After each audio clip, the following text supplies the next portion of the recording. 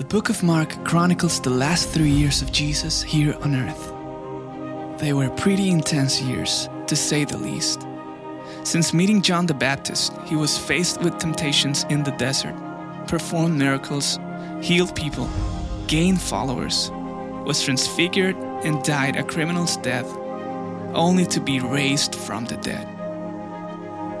Why should all this matter to you and me? Join us for the last 3.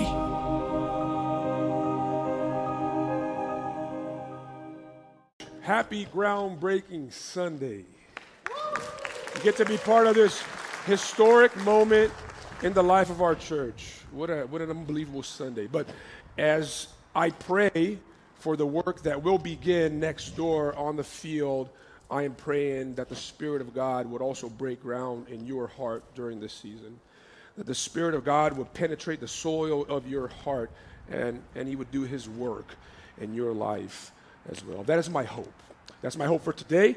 That's my hope for this season. And the same way that God has brought us this far, He will continue to lead us. The same way that He has brought you in here, He will move in you as you leave this space as well. Okay, that's my wish for you. We are story-formed people. Stories shape us. They're part of who we are as humans. You have been shaped by many stories in your life. There are some major narratives and some minor narratives that have shaped you, and you have become who you are today. Some of you have been shaped by very positive stories. If your father or your mother was an immigrant and have come to this country and have worked really hard, you probably heard growing up, hey, we don't take things for granted. We work, we seize opportunities. And maybe that's who you are today because you have allowed that story and that narrative to shape you. I have a friend that today he's okay, but he grew up in a family that cast upon him a negative story. All the males in our family never amounted to anything or anyone, and that's going to be you as well. And for many years, he lived with that narrative in his head. I was born a failure, and I will die a failure, until he came to faith in Jesus. And he found in the gospel a better story to shape who he was. And he is a man of God today, I can say that.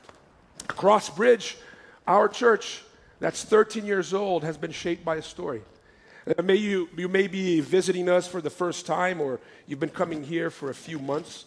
By the way, is the mic has interference? Okay.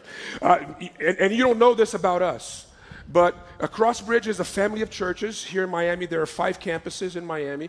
We have other churches that are part of our family internationally as well.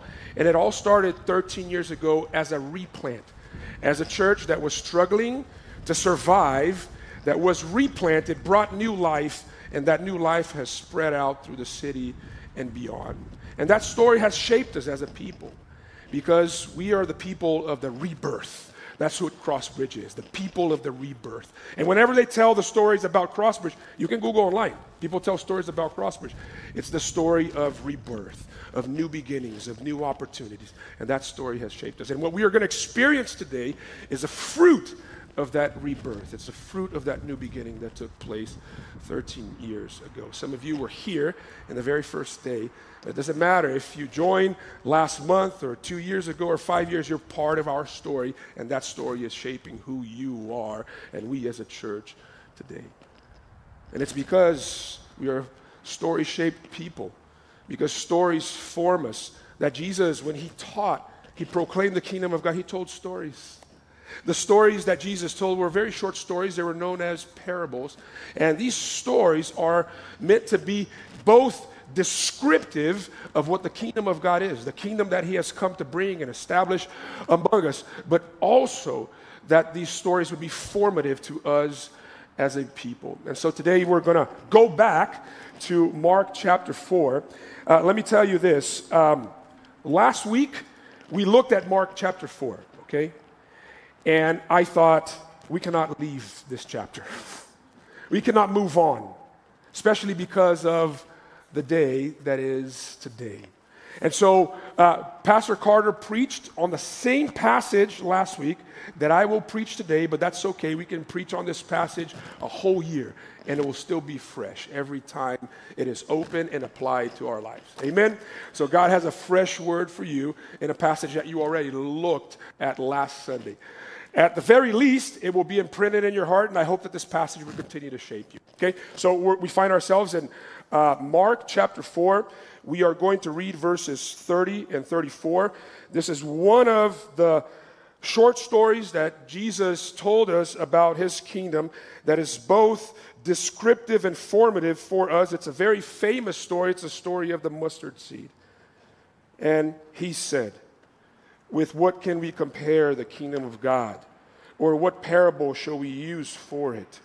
It is like a grain of mustard seed, which when sown on the ground is the smallest of all the seeds on earth.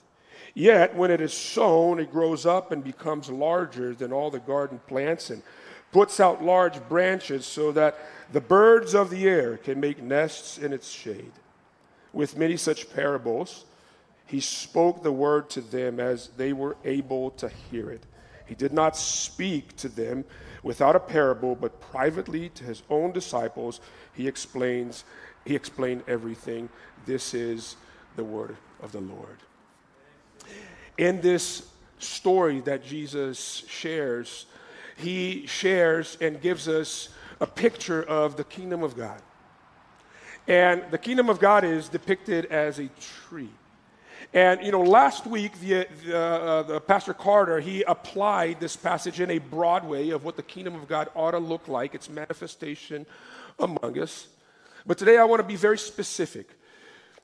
Because whatever the kingdom is, we shall be as well. However the kingdom functions, so should our lives function as well. And therefore, the main question that we are asking this morning is, if this is the picture of the kingdom that Jesus gives us, of the tree, what should our lives be like?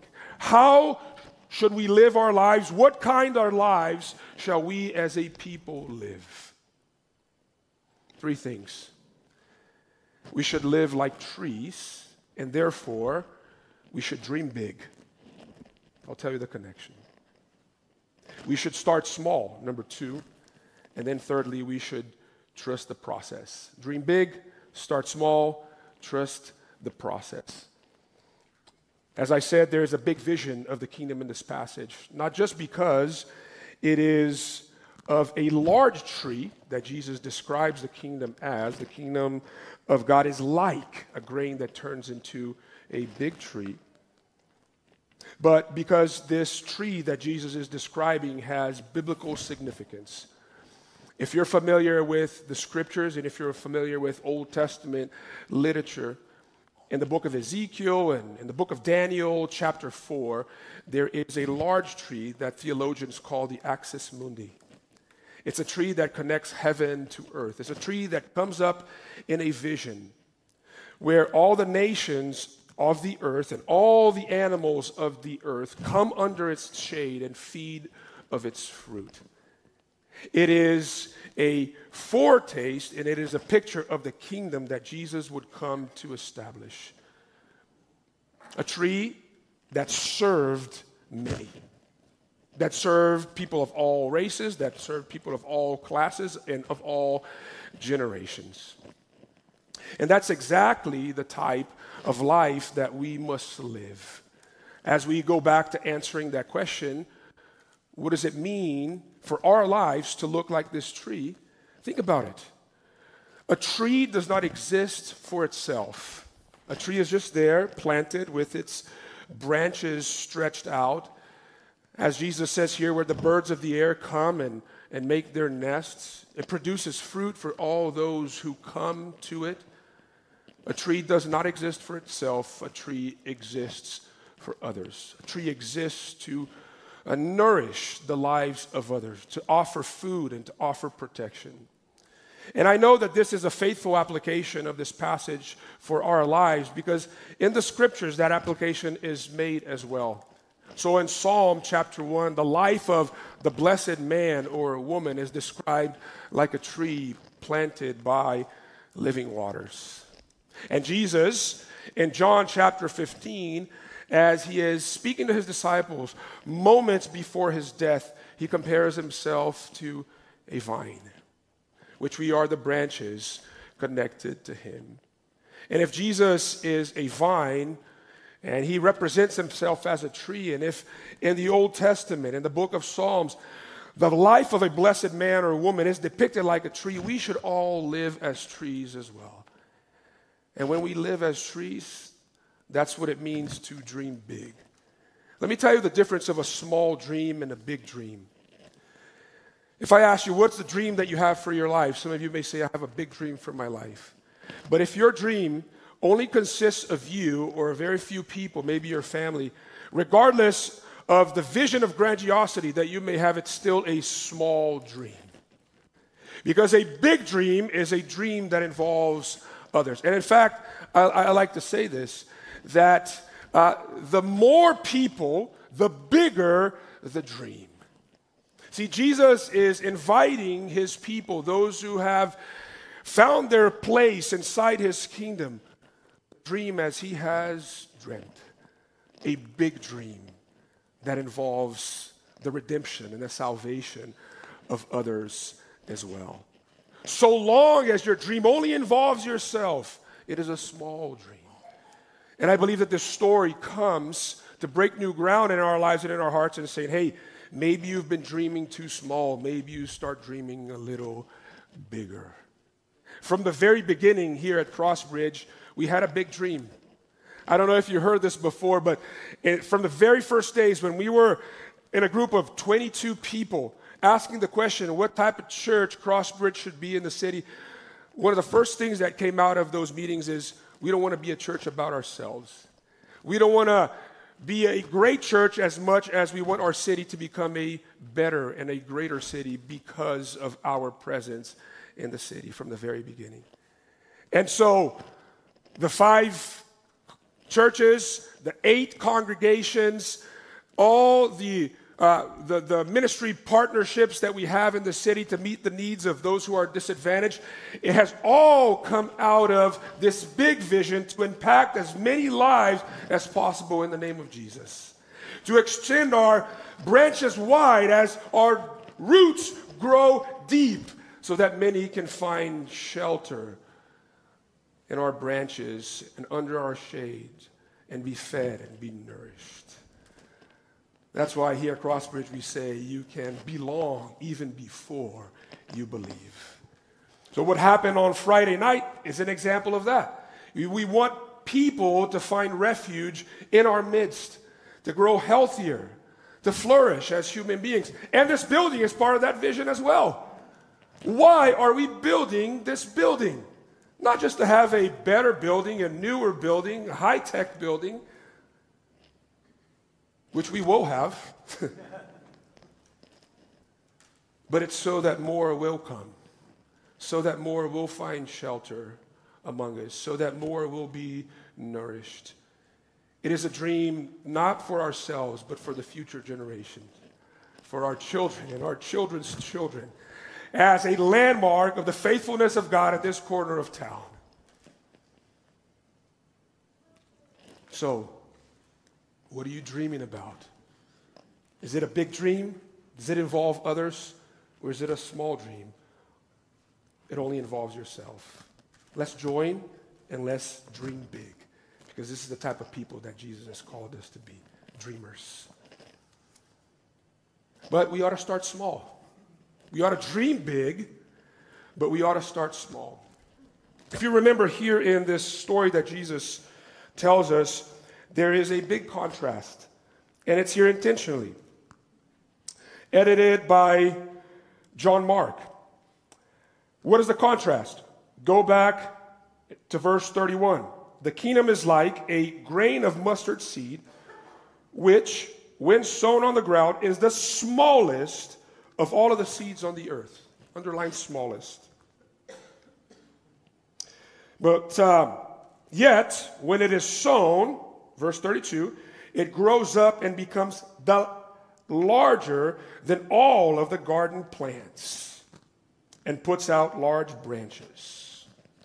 So here's the contrast. The smallest of seed becomes the largest of trees. Smallest of seeds becomes the largest of seeds. What Jesus is communicating to his disciples as they have found their place in his kingdom is that the smaller you go, the larger things grow. Now, this is a contrast even for us because we live in a culture that values big. Start big. Let's do big things. And Jesus says that in the dynamics of the kingdom, the growth dynamics of the kingdom, things start small. Big things have humble and small beginnings. That's the dynamics of his kingdom. That whatever is up is down, whatever is down is up. And so you continue to read in the gospel accounts of Jesus' teachings. You go to the Sermon on the Mount, for instance. Then you go to John chapter 12, and you hear things like those who want to be first must be last, and those who are last will be first, and those who want to rule must be the servant of all. And the ones who will inherit and own the kingdom of God are those who acknowledge that they are poor and that they are bankrupt. And that the way to fill up is to empty yourself. And the way to impact the lives of others is not by taking power, but by giving away power. Those are the dynamics of the kingdom. Whatever is down is up. And it's so countercultural because that's not how our culture functions. I remember when I was in seminary, I was taking homiletics class. Homiletics class is preaching class. And we had a lab in that class where each of us preached every class that they had. One of us would preach, and then we would be critiqued by the class. And I remember one of our friends, he preached, he was critiqued. It was a good critique. It was a good sermon. And then he shared with us an experience that he had over the weekend. He said that he went to preach at this church as a seminary student.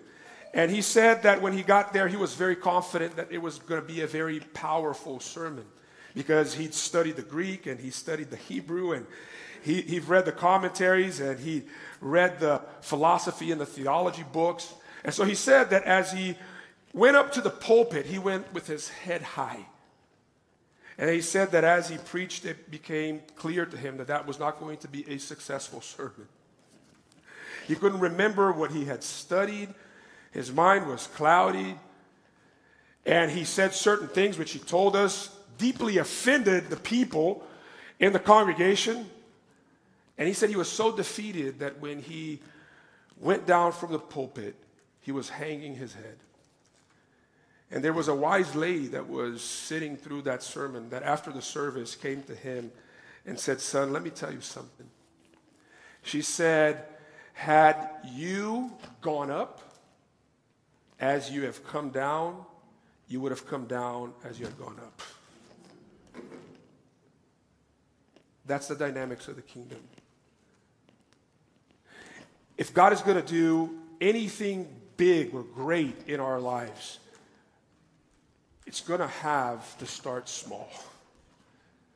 Because that's the dynamics of the kingdom. That's how the kingdom works. Its power, it's made true, not in strength, but in weakness. So I was thinking about this. This has been in my head in the last several weeks.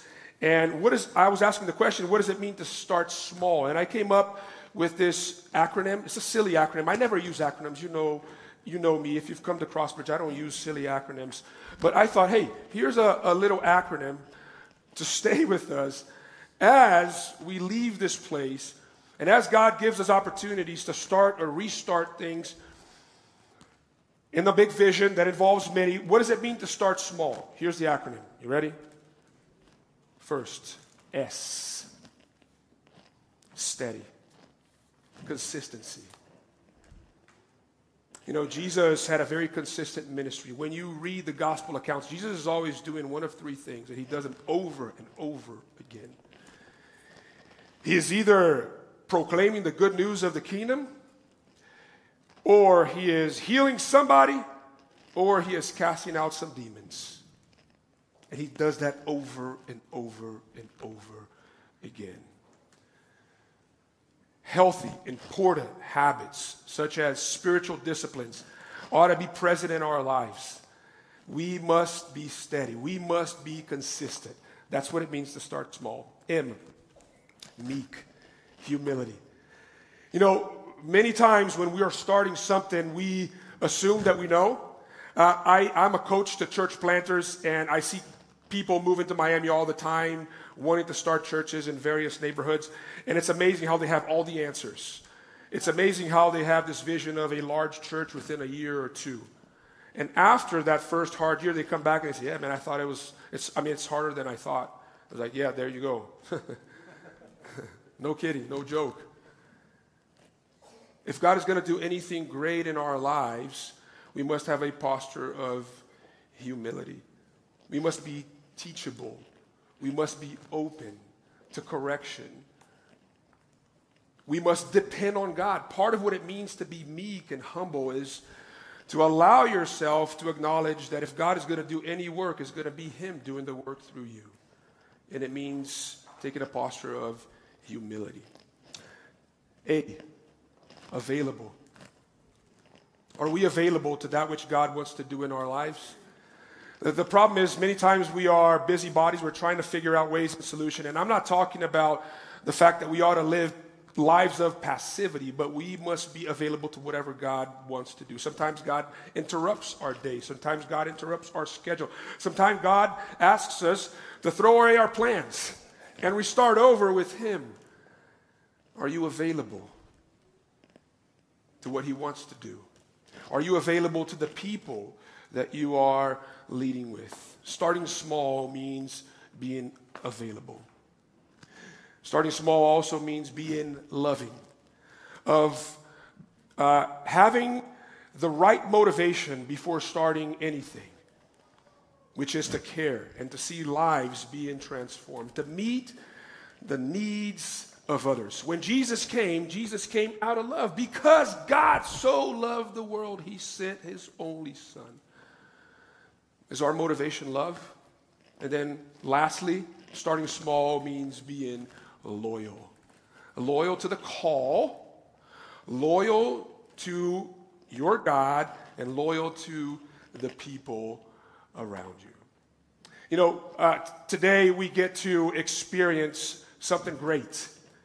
It is a new start, a new beginning. It's a vision that we hope one day, very soon, within 14 months, although we have to, count that sometimes constructions take a little longer.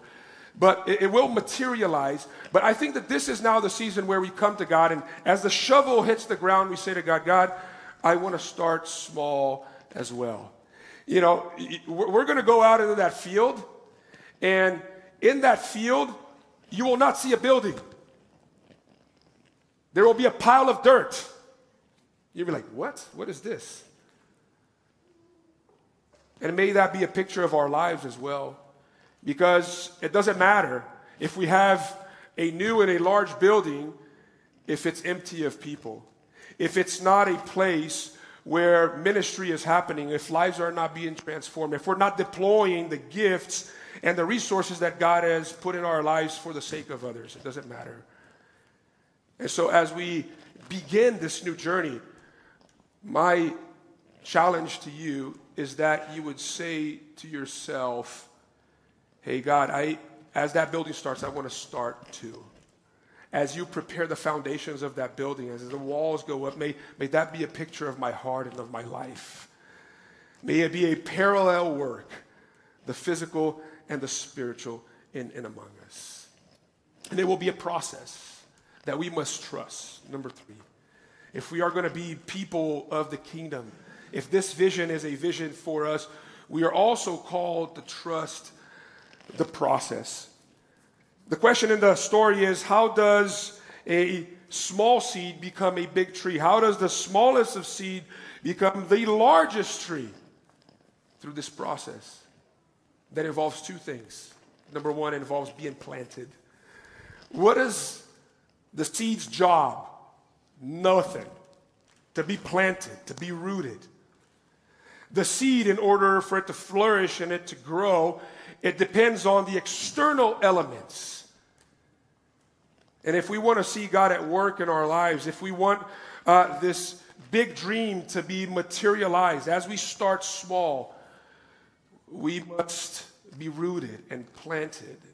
Refuse being busybodies and anxious and nervous. We must trust that God is exposing us to the right elements and that He is providing us the right nutrients for us to grow. We must, many times in our lives, learn what it means to sit on the dream. You know, when we dream, sometimes we want it to come into reality really fast, but God says sometimes you just got to sit on the dream and let me work the process out. Many times in my life, I wanted things to happen yesterday, and God has taught me through the years, hey, here's a dream I'm giving you. I want you to sit on this dream. From day 1 of Crossbridge, we had this dream of becoming a multi-congregational church, of becoming a family of churches. We didn't know how we were going to go about it. And God put the right people and the right conversations in place. Someone heard our story in Miami Springs and said, hey, this church in Miami Springs needs to go through the same process. And they would call us and say, hey, listen, what you guys went through, we probably want to go through. Can you coach us? And then it was just like, hey, why don't you take the church and replant the church? In fact, Miami Springs today is celebrating its 8-year anniversary. It's a flourishing church. And that happened in Key Biscayne, and that happened in Homestead recently. You know, I like to get things done, but God said, hey, you got to sit on the dream. And you may have a big dream. Your dream may be categorized as a big dream because it involves a lot of people, and you want to see things done right away, and God is saying to you right now, I want you to sit on the dream. I want you to depend on me. I'm going to expose you to the right elements. I'm going to bring in the right nutrients. I'm going to give you the opportunities. Don't force anything. I will open the doors. I will qualify you. Whenever time comes, just be planted, just be rooted. But here's the second thing about this process. It's that backwards process. Because the kingdom is upside down, right? It's a backwards process. In our way of seeing things, death follows life. We are called to live a full life, enjoy the most we can, and then every good thing comes to an end, and then there's death. But Jesus is saying the dynamics of the kingdom is different. It's not life, then death. It's death, then life. In order for a resurrection to happen and to take place, death needs to happen and take place.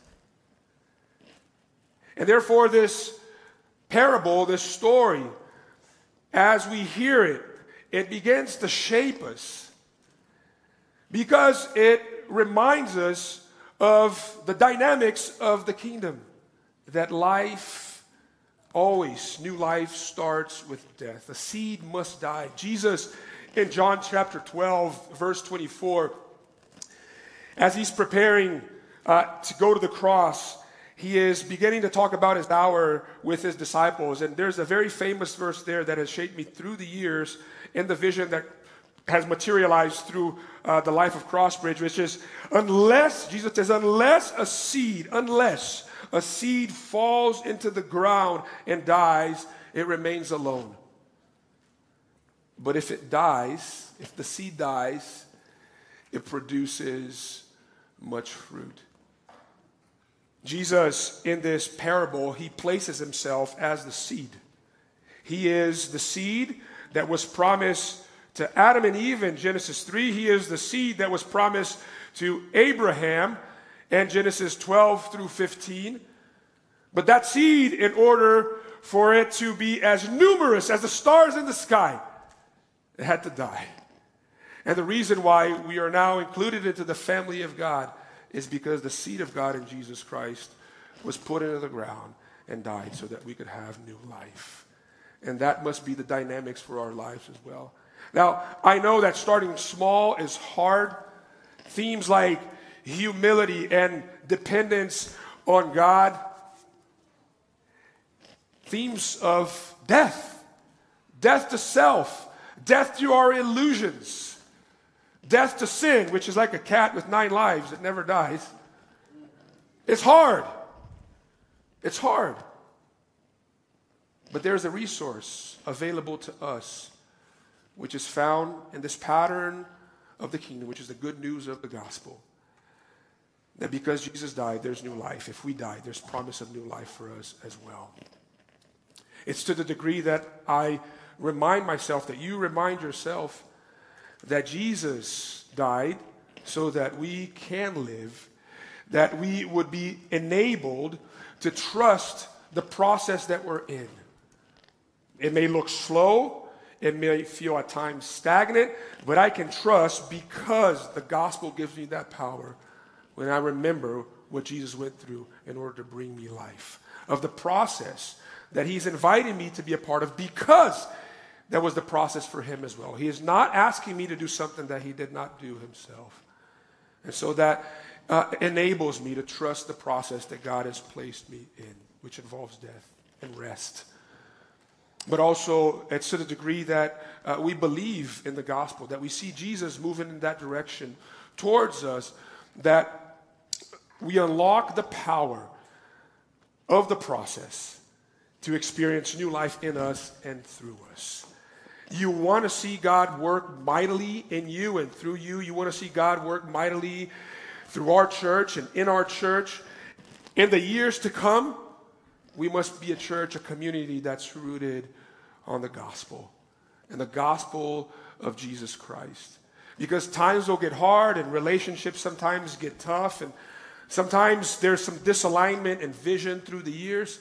But because of the gospel, because of the core, because of that which is the foundation for everything, the reason why we gather, the reason why we worship, the reason why we serve, the reason why we lock arms is because Jesus himself did all of that for you and I.